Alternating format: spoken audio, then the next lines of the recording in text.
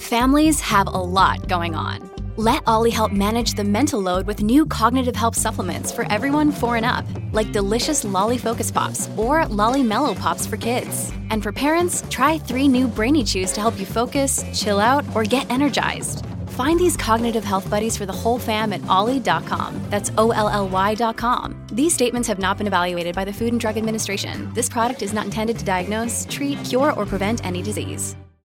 All right, hello and welcome to the Super Team Podcast. After a long time, we finally have a guest on our show. We're very excited to host Raoul Pal, who is the co-founder of Real Vision. But more interestingly, he quit a pretty plush job at Goldman Sachs when he was running a hedge fund to move to Spain and started just writing content for some of the biggest institutional investors around the world before starting Real Vision, and has educated both retail investors and institutional investors on macro, crypto, kind of called the crypto macro crossover earlier than most people I know. And we're very excited to have you, Raoul. Welcome. Fantastic to be here. Thank you. Raoul, can I just say, Akshay is really downplaying how excited, for weeks leading up to this, he's been telling me, oh my God, I can't believe, he's a big consumer of Real Vision, all right? He gets a lot of his stuff. I've seen a lot of links that he keeps sending. So he's very, very excited. I, on the other hand, do not understand macro at all. I don't understand this world at all. So today's going to be a diverse of Akshay, who's super into macro stuff, and me, who has no idea. So I'm excited for this interview. Well, I hope I don't let you down. I'll try my best.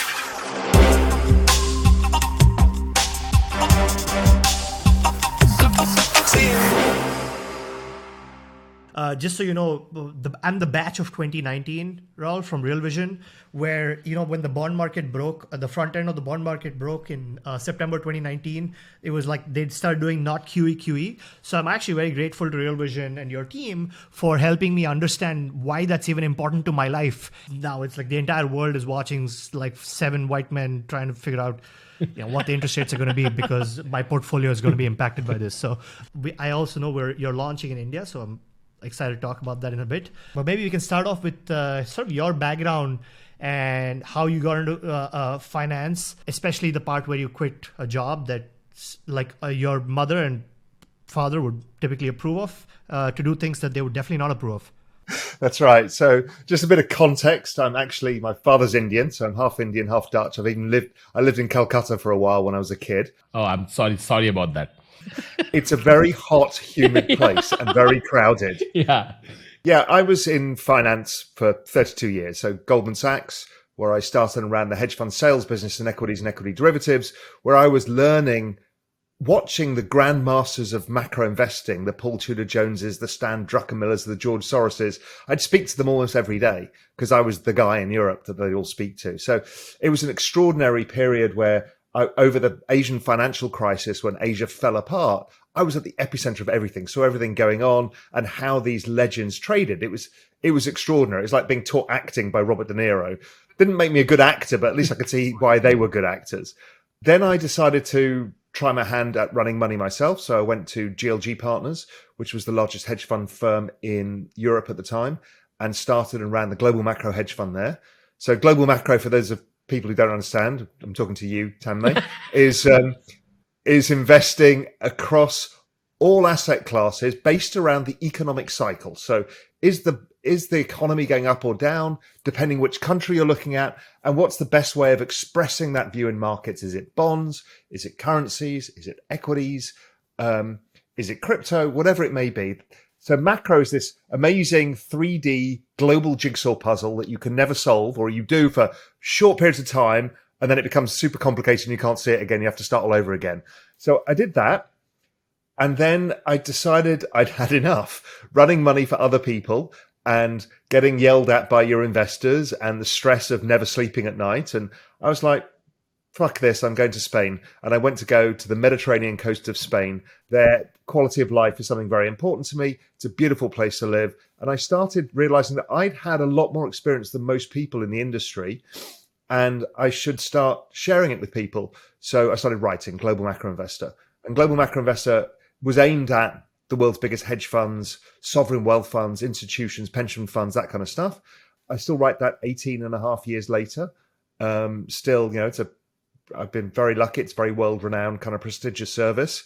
that was the epicenter of everything that came after that. Because over that time, when I was in Spain writing Global Macro Investor, we had the global financial crisis, 2008, which I was lucky enough to see coming, and I became quite well known for that. So a lot of the people in the film The Big Short were clients of mine. Really? Okay. I've seen that. Yeah. Yeah, there we go. And then after that was the European crisis in 2012, when we almost lost the entire banking system of Europe and the government bond market. Again, I was lucky enough to foresee that too. But what really upset me was people came up to me in the street and said, why didn't we know? I'm like, this does not feel good. Why do some of us have all the access to the information and others get none? And so I thought I'd do something about it. At the same time also, I realized that after Lehman Brothers had gone under and nobody knew who owned anything in the financial system, because there's like all of this leverage, so everybody has a claim on the same asset. It's like, oh, we don't own anything. And then Cyprus came along and the banking system shut down and they took everybody's deposits to pay the shareholders of the banks. And I'm like, this is not good. We don't actually own money. So I went around the world trying to start the world's safest bank to do something about it. And that's a pretty hubristic thing to do. I was, oh yeah, I'm just going to go and start a bank. But somebody tapped me on the shoulder in 2012 and said, you should take a look at Bitcoin.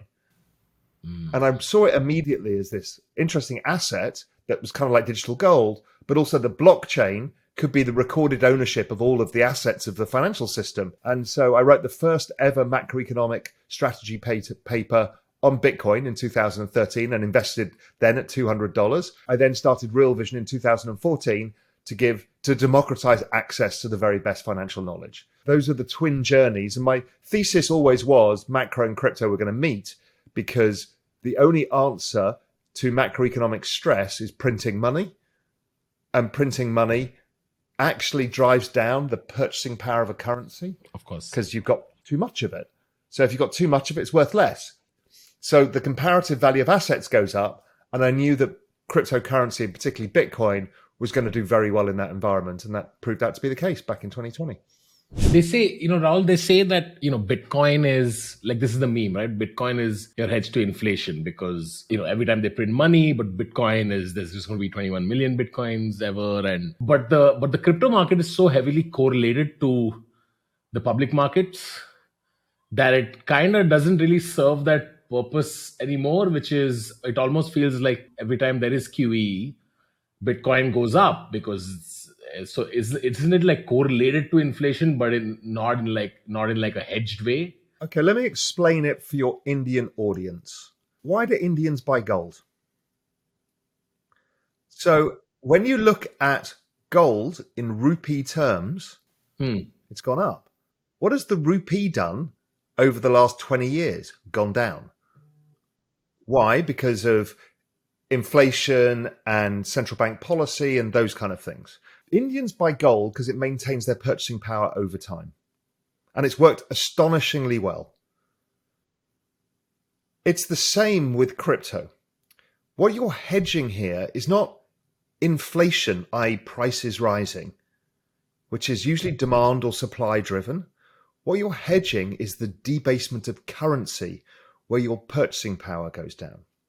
So, okay, let's go back one step. What is Bitcoin? Bitcoin is a scarce digital asset, and we either choose to accept it or not, right? Like everything, like gold it's just a metal, but the meme says we should accept it as something of value. So Bitcoin is a meme that is the digital store of value. But it is also a technology. So if we think of Ethereum now and the rest of the crypto space, this is a new tech of which we can use blockchain for a whole bunch of different things. So what we've got is this scarce asset and technology. Okay, great. That's worth something. The other side of the equation is, as you mentioned before, these however many aging white dudes in the United States set the monetary policy for the world, essentially. That liquidity washes in and out of markets. So when it washes out of markets, as it is right now, they're raising interest rates and they're reducing the balance sheet, that's taking money out of the system. So it's a game of musical chairs. So what happens is people are scrambling for dollars, and both, you see currencies falling around the world, but also people can afford less assets because there's less leverage, less money around. So the price of Bitcoin, NASDAQ, everything falls. I mean, literally everything, house prices. And the dollar goes up because there's less dollars around. That's what's happening right now. That's happening right now. So if we go back to 2020, what happened was massive liquidity coming in, plus debasement of currencies, quantitative easing. Right now, we've got the opposite of debasing of currencies. We've got quantitative tightening. So the currency is actually getting stronger. So the assets should go down versus that. But back then, we had like a 50% increase in the Fed balance sheet. We've never seen that much monetary expansion in the modern history of the United States. And so what happens is you then look at all of the assets, and what did best out of that was Bitcoin, or all of crypto. Why? Because not only, so gold did okay and equities did well, but Bitcoin did really well because you had both the technology bet and the monetary bet. And so it outperformed. So if we're in an age when the central banks are straddled, the global economies are straddled with debt, and this doesn't apply to India as much as it applies to the Western developed nations, is their only answer is to print money to avoid catastrophe, because who pays the debt? So the central banks backstop it. So over time, they're going to keep doing this trick because it's a magic trick, because it makes asset prices go up and everyone looks like they're rich. But you're not rich because you actually can't afford a house because it keeps going up in value because your wages don't go up. And the asset you need to own for all of that is crypto, because it's the thing that outperforms and gives you more purchasing power. It's hedged to inflation because it's actually you're better off owning Bitcoin than your own currency. That's how it's a hedge. Yes, but it's not inflation as in the rising cost of gasoline prices. It's to do with fixed asset inflation, houses, stock market, Rolex watches, and art, all of that stuff that's supposed to hold value, that goes up a lot when you debase the currency. All of these things with variable amounts, like your wages, don't go up, which is why the rich get richer because they own all the stuff, and the poor get poorer because they just get income, and income never goes up as much. Rahul, one of the counterintuitive things that has happened as a result of this, of QE, or more broadly, whether it's fiscal stimulus or monetary stimulus, is people concluding that you will end up in a world where the dollar goes to zero. And it has done the exact opposite, and it's like at a 20, 30-year high. You've been one of the folks, along with Brent Johnson, who have sort of talked about this in the past. Can you explain to folks listening why people like people like Jack Dorsey got this wrong, where they thought there was going to be hyperinflation? First thing, let's get this public. I taught everything Brent Johnson knows. So I've taught him everything.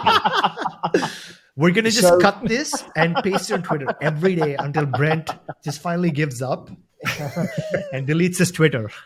Okay. The US is 25% of world GDP. It is 87%. The US dollar is 87% of every trade transaction in the world. And it's also the most indebted nation in the history of the world. It's 100% of world GDP in debt. But not only that, everybody else is in debt in dollars. So when things get scary, you go to the safest asset, which is the dollar. But there's always a scarcity of dollars because the US is only 25%. So it can't ever generate enough dollars for the system until it massively prints dollars and then gives them out to people. So the dollar is always in short supply globally. And in recessions, it's in extreme short supply. So right now, because the Fed are taking dollars out of the system, the dollar is going up a lot. So over time, this dollar shortage just keeps playing out. Everybody uses the dollars because they have to, because 87% of trade is in dollars. So you've kind of got a gun to your head. You need to use dollars. So when India buys oil from Mexico, let's say, whoever you buy it from, or from Saudi, you pay dollars. That's neither of your base currencies, but you have to go and buy dollars in the open market to do that. Well, it's not your currency. It's not the Saudis' currency. Yeah, sure, Saudis pegged to the dollar because they have to be, because oil's priced in dollars. So this is the issue, is everything is in the dollar and nobody has it. And the US is in control of it, which is why those bunch of baby boomers based in Washington control the world. So is it fair to assume it's like a marathon where, like, when they flag off, that's when they start printing and everybody sprints as fast as they can to the other end of the risk curve.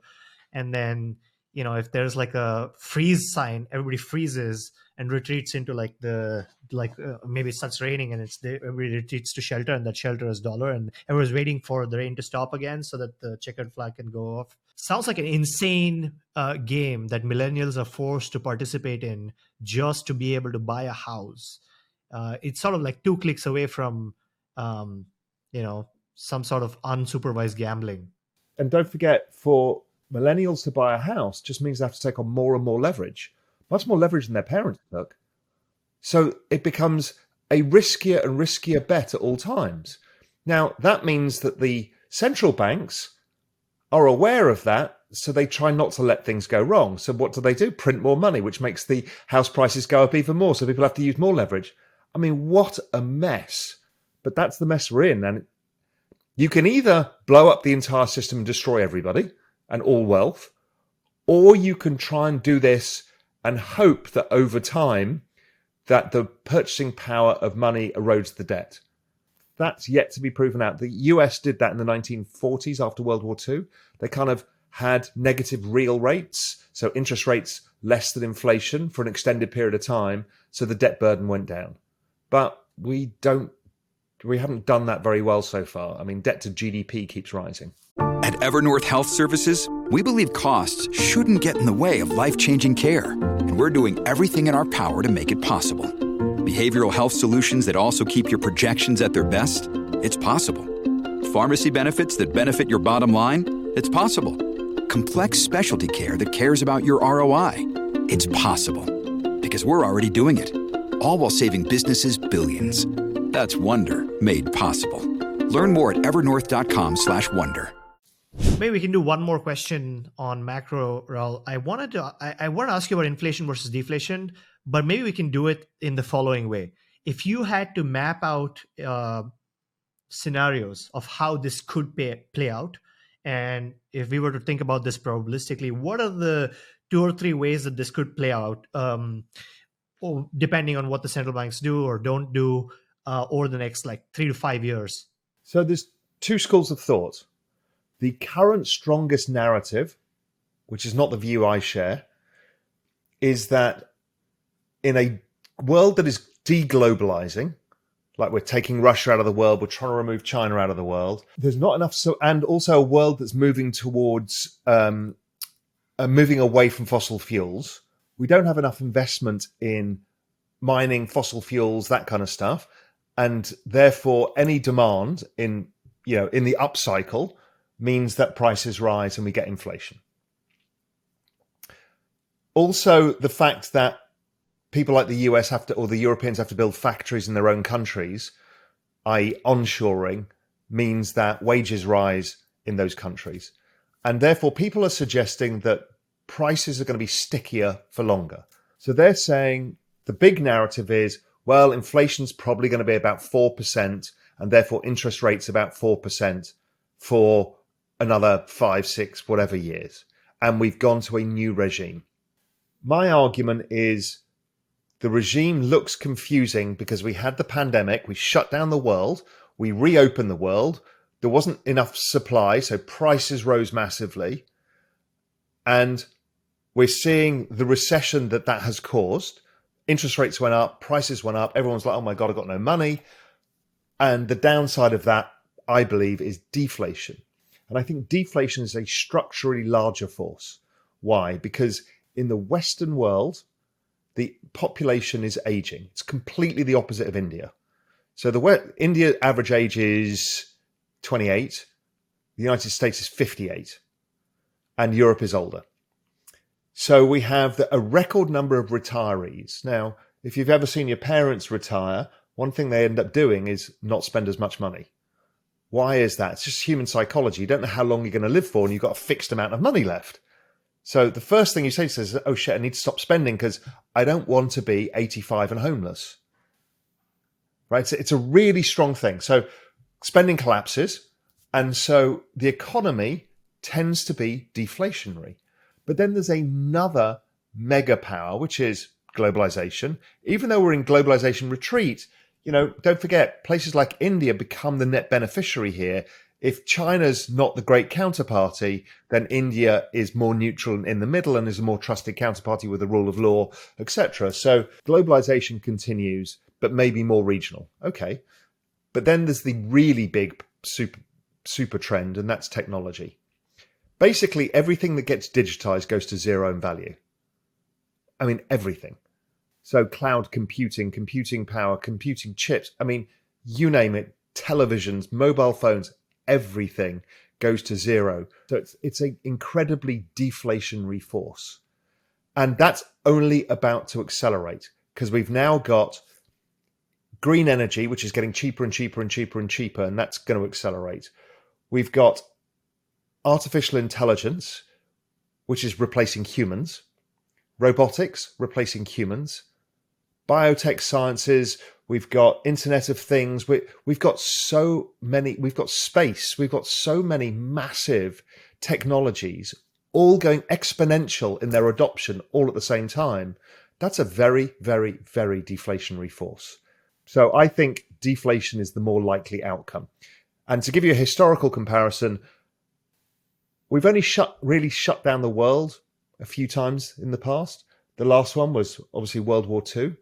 So World War II, the whole world was shut. Everybody was out of the labor force and in the state sector or in military or working on bombs and planes and that stuff. So what happens after World War II? 1946, everybody comes into the labor force looking for a job. Everybody wants to spend some money because they've been out in the military. Nobody's in the factories yet.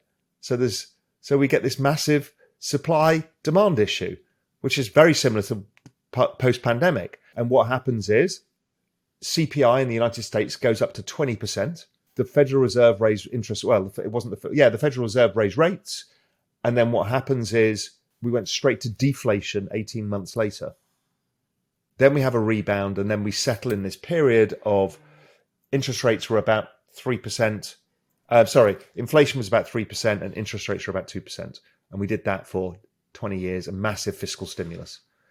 Okay, so you predict that they're gonna keep raising rates or keep it stable until demand collapses. We're gonna get some deflationary forces, and they're gonna be forced to reduce rates and or ease again, and it's back to party time.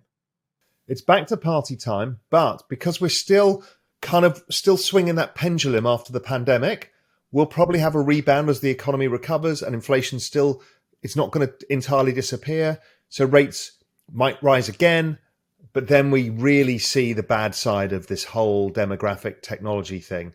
So, I'm very bullish on risk assets over the next 10, 15 years. I think it'll be very positive soon. Then it'll get a little bit, again, volatile. And unless something changes geopolitically, I think we're probably setting up for a new Renaissance golden age because of what's happening with technology. Should I buy a house or no, guys? Now? Yeah, your game is to buy it ahead of all the 28-year-olds when they get to 32, 34 and they want to buy a house. Right. India's very different. Okay. Right. You've got to go back and look what happened in the United States in the 1970s. That's where India is. And what happened was you actually got quite a lot of inflation because everybody left home, got a job at the same time, bought a house, bought a car, bought their first suit, bought their first table, chairs, everything, right? That purchasing power is enormous. All of the young Indian population are going to go through this, and you might get significant inflation for a period of time. It depends whether you can offset it with technology and other stuff. It's structurally a different economy than the US was in the 70s. But yeah, my advice is Indian property is expensive. It's going to get more expensive because all of you need to buy a house. Oh my God. Akshay, you've been telling me not to buy a house for so long. You wrecked me. You liar. All right, I'm going to make this. How are you going to get the choice? How are Indian house prices going to fall? Well, I don't think they fall. I think that it's just cheaper to rent and use that opportunity cost to invest in assets that are more friendly to millennials versus buying bags of retiring boomers in ETFs or real estate, right? I don't disagree with that. I mean, if you think about it as well, this same group of 28-year-olds is becoming financialized. One of the reasons we set up Real Vision India, right? And they're not going to buy boring assets. I mean, India, the stock market has been an extraordinarily good asset, and that'll continue because of the demographics and the low debt and all of that stuff, and the technological kind of revolution going on in India still won't outperform crypto. So, and that opportunity cost is high, like especially in places like Bombay, where Tanmay used to live until a few months ago. It's like as expensive as New York. Oh yeah, isn't that insane? It's madness. You know, Gurgaon, even Bangalore's not cheap. You know.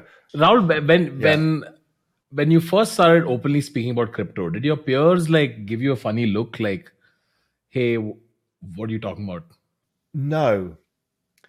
Interesting enough, my peers were like, okay, this is interesting, because macro people are curious by nature. They want to know what this is. Is this an opportunity for me? And I explained to people, listen, I said, I've done the maths here badly because I'm not a statistician. In fact, I failed all my stats classes.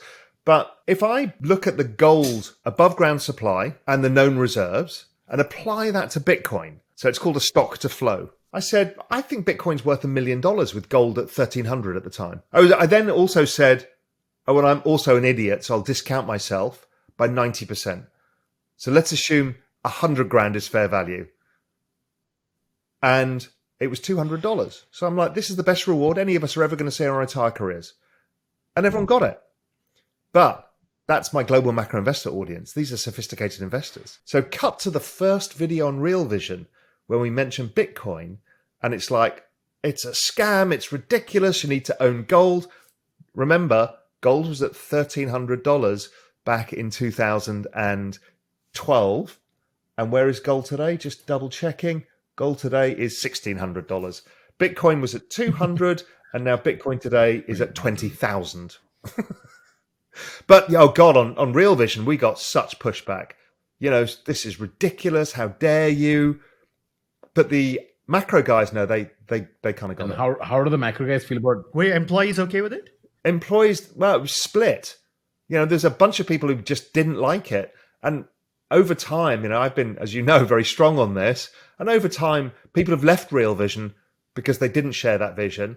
But, you know, I think it proved pretty well that macro and crypto are all different facets of the same thing.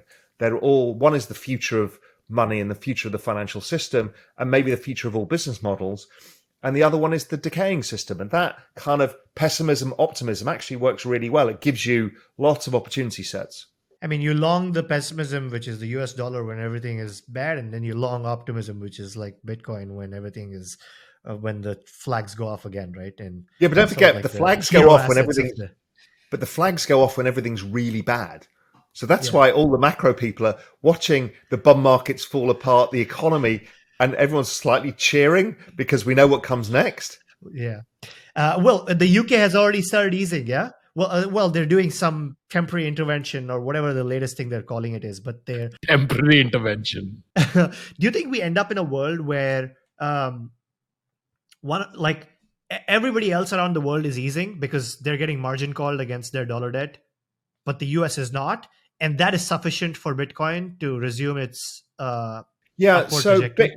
Bitcoin, the largest driver of Bitcoin in the cycle. So if you think about that technology, that gives it this exponential uptrend. So if you put a logarithmic chart, it's actually pretty smooth. What are the cycles driven by? It's driven by liquidity. The biggest driver of Bitcoin is global liquidity, not just the Fed liquidity. So if you use the global bank balance sheets year on year, what you find is that's the thing. So China's already starting to print. The UK is starting to change. I think Europe will be pretty soon. So I think that all we need is a turn. The rate of change needs to turn and crypto turns, which is why, you know, ETH bottomed in June. It's been looking forwards saying the cycle's turning. And I think it's right. So I think the cycle's turning and it takes a while to play out. So people would call this crypto spring. You know, spring is a time where, you know, it rains a lot, it's cloudy a bit, sunny a bit, it's cold, it's warm. And that's exactly what the crypto market's like right now. It's just messy. But it's not really going down either. So it doesn't get colder every day. That's winter. So I think we're in crypto spring. And as liquidity changes, and I think that happens relatively soon because things are getting pretty ugly out there. So Raul, if you're wrong about your technology thesis, right, there's sort of a reasonable case to be made that a lot of the exuberance of venture capital was a direct result of low interest rates and lack of yield, and all these pension funds had to meet like these 6-7% hurdle rates, and so they just sort of like memed a new industry into being that was fast-paced tech. And so you had a lot of people like Peter Thiel, et cetera, criticizing the fact that we're in an era of stagnation and there hasn't been a lot of innovation outside of just the world of software, which I can see why that would be true. And so until regulations change, you actually won't have the sort of secular deflation across the world. So if for that reason you were wrong, would you still think that crypto is the right asset class in a world where inflation goes up? And you're welcome to comment on the first part as well, by the way, on whether how you think about that. The first part is the adoption of technology is relentless. It does not stop. It's not driven by the capital markets. The capital markets mean more entrepreneurs take a shot. Nobody gives a shit if the hurdle rate's 6%. Look at the hurdle rate in India. Look where Indian interest rates are. Where are they today? 7.5%. So 7.5% rates. And how many entrepreneurs have you got? The entrepreneurs in India are going exponential. So it's a nonsense narrative that raising interest rates means that nobody does technology. Go back to the 70s. There was plenty of technology companies like Xerox that took over that period of time. So I don't believe that. I think the adoption of technology is exponential. Again, if people want to understand what I'm talking about, look at India. Look at what happened after Aadhaar, India Stack, UPI, and then the Cambrian explosion that happened there. It's astonishing. I'm so happy you said that. You know, I tell my friends who visited, like my friends from abroad, when they come here and they look at India Stack, right? This is India Stack, which is Aadhaar, UPI, everything together. It's I, as an Indian, feel pained when I have to travel abroad and use payments everywhere else. And you got 1.2 billion people into it in 2 years. This has never been done before. That's the speed of technological adoption. So let's go to crypto. Crypto right now is the fastest adoption of any technology the world has ever seen. It's twice the adoption speed of the internet. Sorry, do you mean by number of holders? Increase in number of holders per year is faster than users of the internet in terms of growth from the first 5 million users. That's where I took it from. So crypto's still great. This year will be a much flatter year, but it was growing at an average at about 160% a year, and the internet was growing about 80% a year. It's twice the speed.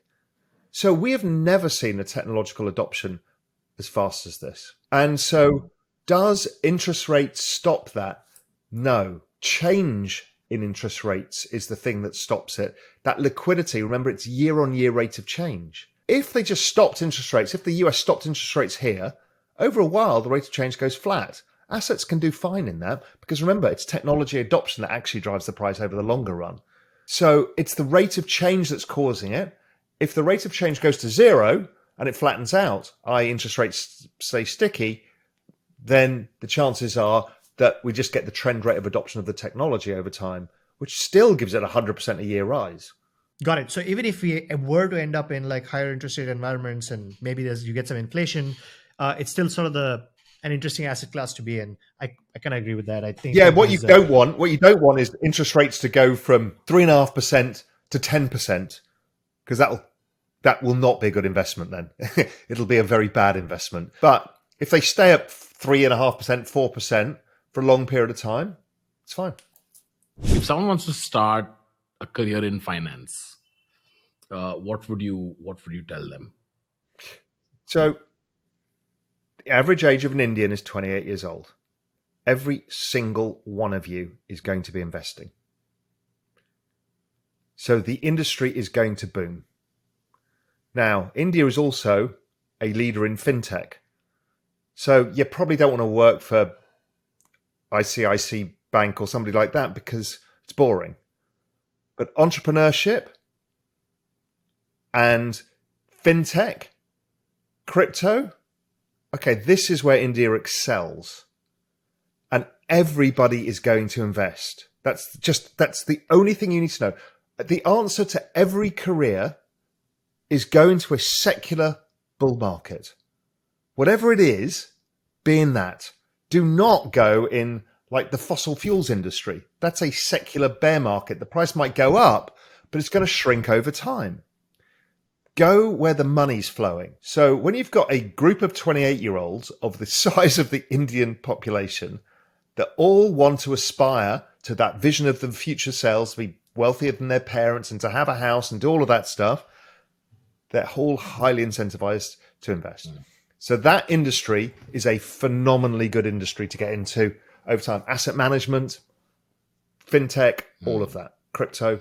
Work in crypto, guys. Will Real Vision India help with any of this? Yeah, I mean, the reason I started Real Vision India, apart from being half Indian, is that there are so many young people who need education. And the quality of the YouTube stuff is pretty crappy. That's Thanks, okay. Well, not yours, obviously. But of course. yours is amazing. 2 clicks from CNBC. But, I mean, look at CNBC India. I mean, look at the TV channels. They're shockingly bad. So what we need to do is educate people, as you guys are doing, on what is the real opportunity here and how to navigate it and give them the tools. So that's the idea of Real Vision India, is over time we'll build a community and then we'll give the community the tools that they need so they can all learn how to become better investors. And if we can do that, we can change a lot of lives at scale. And that's really what Real Vision's all been about, democratizing the financial information. And Indians were kind of cut off from that. And we want to make sure that they get it. They get the same knowledge base. So a couple of questions. A, what is it priced at? And B, a lot of young Indians just want to outsource the decision of investing to like an expert. So why would they go and sign up for this? What is the case for them to learn about this? So Real Vision India, there's a number of things to know. Firstly, Indians get a discount. So they go to realvision.com. It'll find your IP address and give you Indian pricing. I don't know what it is, but it's very inexpensive, even in rupee terms. So it's particularly priced in rupees. But that's actually not what we're doing. What we don't want to do is just give you the content that's on Real Vision, because yes, it's useful to learn macro investing and what are the big factors influencing, but we want to create community and content for Indians as well. So what we're starting is a community from the ground up. So we've just started with our first Real Vision India meetup, getting people together. We're starting with a Discord channel, and we're starting to develop a show, which will be a YouTube show, which will be an East meets West between Nipun, who's based in Gurgaon, and then we have Anthony, who's based in Texas. It's kind of hilarious. But Indians are always kind of quite interested in Americans, particularly Texas. Yeah, Gurgaon and Texas are basically the same. Potato. Yeah, exactly. Same. And so I think it's going to work well. Exactly. It's going to work well, and it's going to be, and that will be the genesis of where we're going to go with this thing. So that will be free, because a lot of Indians don't want to pay for it. Once they really want the education, we've got stuff like the Real Vision Academy, which is like world-class trading education. But let's first give people the tools. Let's get them engaged like you guys are doing. Start educating people, and then we can give them even more tools to succeed. When you need mealtime inspiration, it's worth shopping Kroger, where you'll find over 30,000 mouth-watering choices that excite your inner foodie. And no matter what tasty choice you make, you'll enjoy our everyday low prices, plus extra ways to save, like digital coupons worth over $600 each week. You can also save up to $1 off per gallon at the pump with fuel points. More savings and more inspiring flavors make shopping Kroger worth it every time. Kroger, fresh for everyone. Fuel restrictions apply. This is the life and career section. So we got the career part. Rahul, you've retired, but you're like a workaholic. Like what's that like? What is your relationship with work? So my relationship has always been, I think of the world as accumulating lifestyle. Quality of life is the game. It's not money. That's why I lived in Spain and the Mediterranean coast. That's why I live in the Caribbean next to the sea. It's quality of life. It's not about money. So what you're trying to do is bank quality of life. And that's different for different people. So it could be a cabin in the woods for somebody else, or it could be a private island for somebody else. It doesn't matter, but it's that quality of life that I do. Now, I also semi-retired. And what I learned was that without intellectual stimulation, I went awry.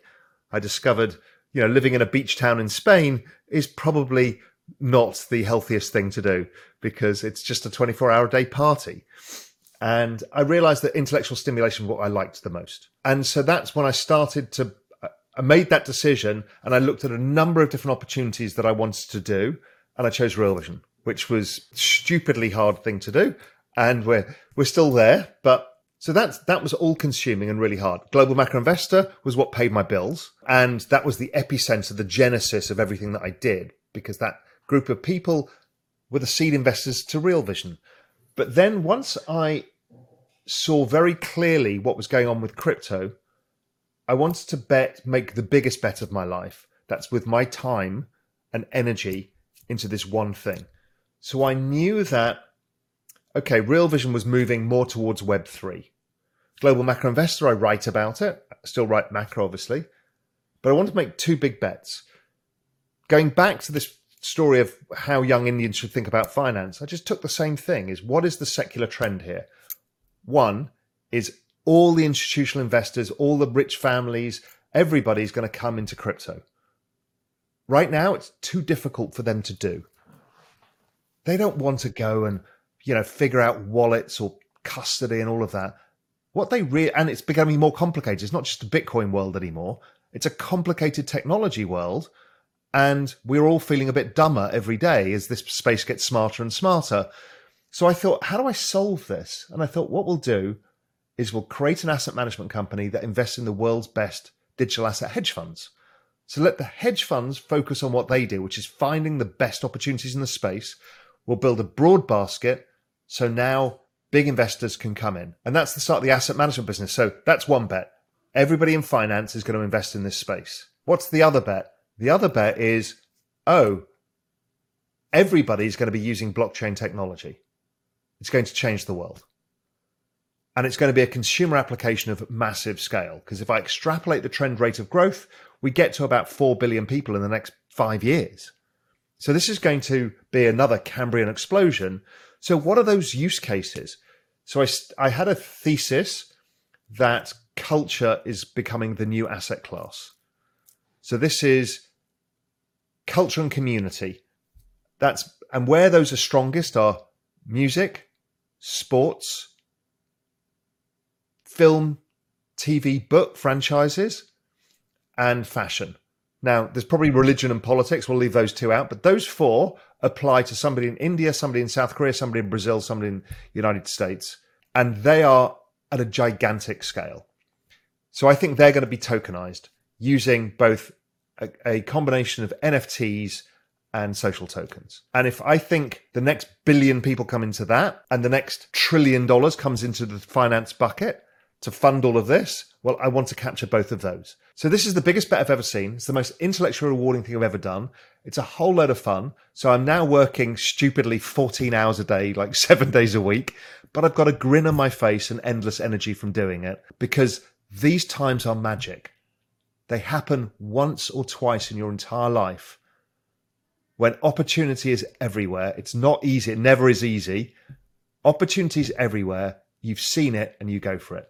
Do you find the adoption of crypto inevitable because the states have to pass on it? It's inevitable because we as humans want it. We as humans understand some of the fragilities of the system. Humans' two strongest emotions are fear and greed. Crypto works for both of them. Fear is, I want to keep my money. I don't want it taken away and I don't want it debased and I don't trust you. And greed is, hey, this is a perfect behavioral economics incentive system where if we all participate in the network, the value of the network goes up. So this is a very powerful force. Imagine if Facebook, when it started, so Facebook works by giving you a bunch of free tools, monetizes your attention span, and the shareholders get rich, and you kind of get abused, but you get the free tools. So it's a trade-off. Imagine if Facebook had given every single user free shares. You would have told everybody about it and would be passionate about it. That's all crypto is. Do you think Real Vision will launch its own token someday? Oh yeah, we're working on it now. Okay, there we go. Our NFT, which is up, I just worked out this morning, 600% in the last month. We've got a Genesis NFT, which is starting, which is what we're building out our whole Web3 business. We've got another NFTs coming this year, which is going to create a community around fantasy trading, of which that's going to seed another group, which is going to be tokenized asset management, where we get the hive mind, the crowd, to start creating asset allocations. And so then because they're smart people, we want to do that. But the Real Vision token's coming as well. So it's all part of this Web3 explosion at Real Vision that's happening right now. Sorry, the glint in your eye is blinding me. I'll tell you what it looks like, because I've got it on my screensaver and most people don't know about it. It actually says the super community of finance built on the super platform of finance. So what we're doing at core is finance is a bunch of disparate communities. India wasn't part of the Americans or Europeans, wasn't part of the South Asians. Well, we want to bring both geographic people together, but also crypto, macro, single stock investors, precious metals investors. We want investment advisors, asset managers, students. We want all of the communities of finance, and we'll overserve them. Like we're doing with India, they can use the existing content because it applies for them, because Real Vision goes across everybody, but we'll create new experiences for all of these communities to super serve these communities. And to do that, we're busy building out a super platform of finance. Does that mean the Real Vision app will go from being a content delivery app to a community management app, and it just looks different in like community management and experiences? So there's going to be charting, pricing, portfolio tools, the ability to execute, education, note-taking, artificial intelligence that takes all the information from the network and gives it back to you in insights. There's going to be a lot of different features coming that get rolled out over time, that I want you to live your financial life entirely on Real Vision. Because right now we're spread across 20 bloody apps. It's crazy. The disparate communities stuff. I'm not going to take away from Twitter. We all use Twitter, but we might as well double click on your Real Vision desktop app and your Twitter opens up as part of it. And maybe you can curate Twitter so you only see stuff from Real Vision members. Well, that's going to be a better curated list than the crap we have to deal with every day on Twitter. So there's a lot we can do to curate experiences and make it one click, you're into your financial world, all your notes are there, your portfolio's there, crypto, macro, the analysis is there, everything. Research, the lot. Cool. And what would people do with the token? Token will be your basic reward system. So if you're a good community member, if you're publishing research, you're publishing trade ideas, you are doing great community actions, you'll get rewarded both by the community and by Real Vision itself. And that'll be the system of currency of which you can spend. So it should be a true utility token, something more akin to how FTX use a token, which is the way of navigating the ecosystem. You accumulate more tokens, you'll be able to cash them in, membership reward style. Stake them, accounts. You get different tiers of rewards for staking different amounts. Okay, cool. Very exciting. When does it happen? Is that announced yet? No, we're still working on it. We're still building out the social graph, stuff like that. But it should happen maybe by the end of the first half next year. Very cool. And all the folks who are who sign up in India, etc., will get to be in some way a part of this, I assume. Exactly. We need to figure out all the legalities of doing it, but we'll probably first use I'm probably giving away secrets here. We've been using things like POAPs for events. So proof of attendance protocol. So we start building a social graph, rewarding people for community behavior. We'll have a system like Reddit did first. You get some points. I think we've been using coconuts. We've been testing because it's the Cayman Islands, coconut points. But eventually that will convert probably to some sort of airdrop version of a token. But again, we've got a lot of legal work to get to. I've got a personal question for you, Raul. It's very personal, so hopefully it's okay. What do you have in your alcohol cabinet? Oh, Jesus, I've got a very big alcohol cabinet. Okay. From all the partying in Spain, I had to know what you collected in your portfolio. In my portfolio of alcohol in the cabinet, I mean, I literally have everything, but the ones that I will frequently go around is rum, obviously, because I live in the Caribbean. So there's a fair amount of rum, although me and rum don't get on as well as I used to. We used to love each other, but now I don't like the rum as much as it likes me. Oh, the hangover is bad? Really bad. Yeah. But I've got everything from... Hold on. Have you had Old Monk rum in India? Of course I have. Of course. Oh, all right. There we go. Okay. Yeah. So what is the rum? How do you? What are the best rums? Like, how does one drink rum? So there's two real types of rums. Firstly is aging, right? Same with whiskies. So the kind of 5 to 7 year old, that's the stuff you can mix with anything. So like you'd have, with Coke or with soda or with ginger or whatever. And, in that kind of bracket, stuff like Havana Club or Flor de Caña from Nicaragua, great stuff. Then you start getting to the fancy rums. Like Indians are kind of mad about Scotch whiskey. Here in the Caribbean, we're mad about rum. And so every one of these small islands has their own rum. And some of them have really special rums. So Flor de Caña is my kind of go-to high quality rum. The 12-year-old Flor de Caña is like, you can drink it neat, you can drink it mixed. It's like perfect. But then after that, you go to stuff like Clement from Martinique, the French rums. They're called rum agricoles. They're really interesting. Or you might go to the dark rums like Zacapa, which are like really rich and heavy and sweet. There's a whole different experience of rums. And then you can go to there's a Colombian rum called Dictador, and that was kind of in receivership for many years. And so a friend of mine bought it, and the bank had a hold on their warehouse. And in their warehouse was 50 years of rum because they weren't allowed to sell it. So it's got the oldest rum collection in the world. And Real Vision we made some videos for Dictador rum, and he sent us several cases of 1980 Wow. Dictador. Okay. And it's unbelievably good. And he's got rum going back to the 60s, I think. And so Dictador's great as well. So there you go. There's my rum story. And where does Old Monk rank in this? Old Monk is... I have fond memories of Old Monk. From yesterday? I have not... I mean, I have it every time I go to India. Yeah. It's quite sweet. It is sweet. Yeah. But Indians love sweet stuff, right? So it's a bit sweet. Yeah. But, you can't go wrong. It just reminds me of India. So who do you get along with now? Are you more like a Scotch or a... No, I'm, spirits wise, if I'm feeling fancy, want a couple of drinks before dinner, aperitivos, I actually like Campari, or if you're going for a Negroni, something like that. I also like pastis. A lot of people hate pastis. I love it. So whether it's Greek ouzo or Lebanese raki or French Pernod or Ricard. So I like that as well. If I'm drinking spirits, it's gin tonic or vodka soda, stuff like that. But really, I drink a lot of champagne and white wine and red wine.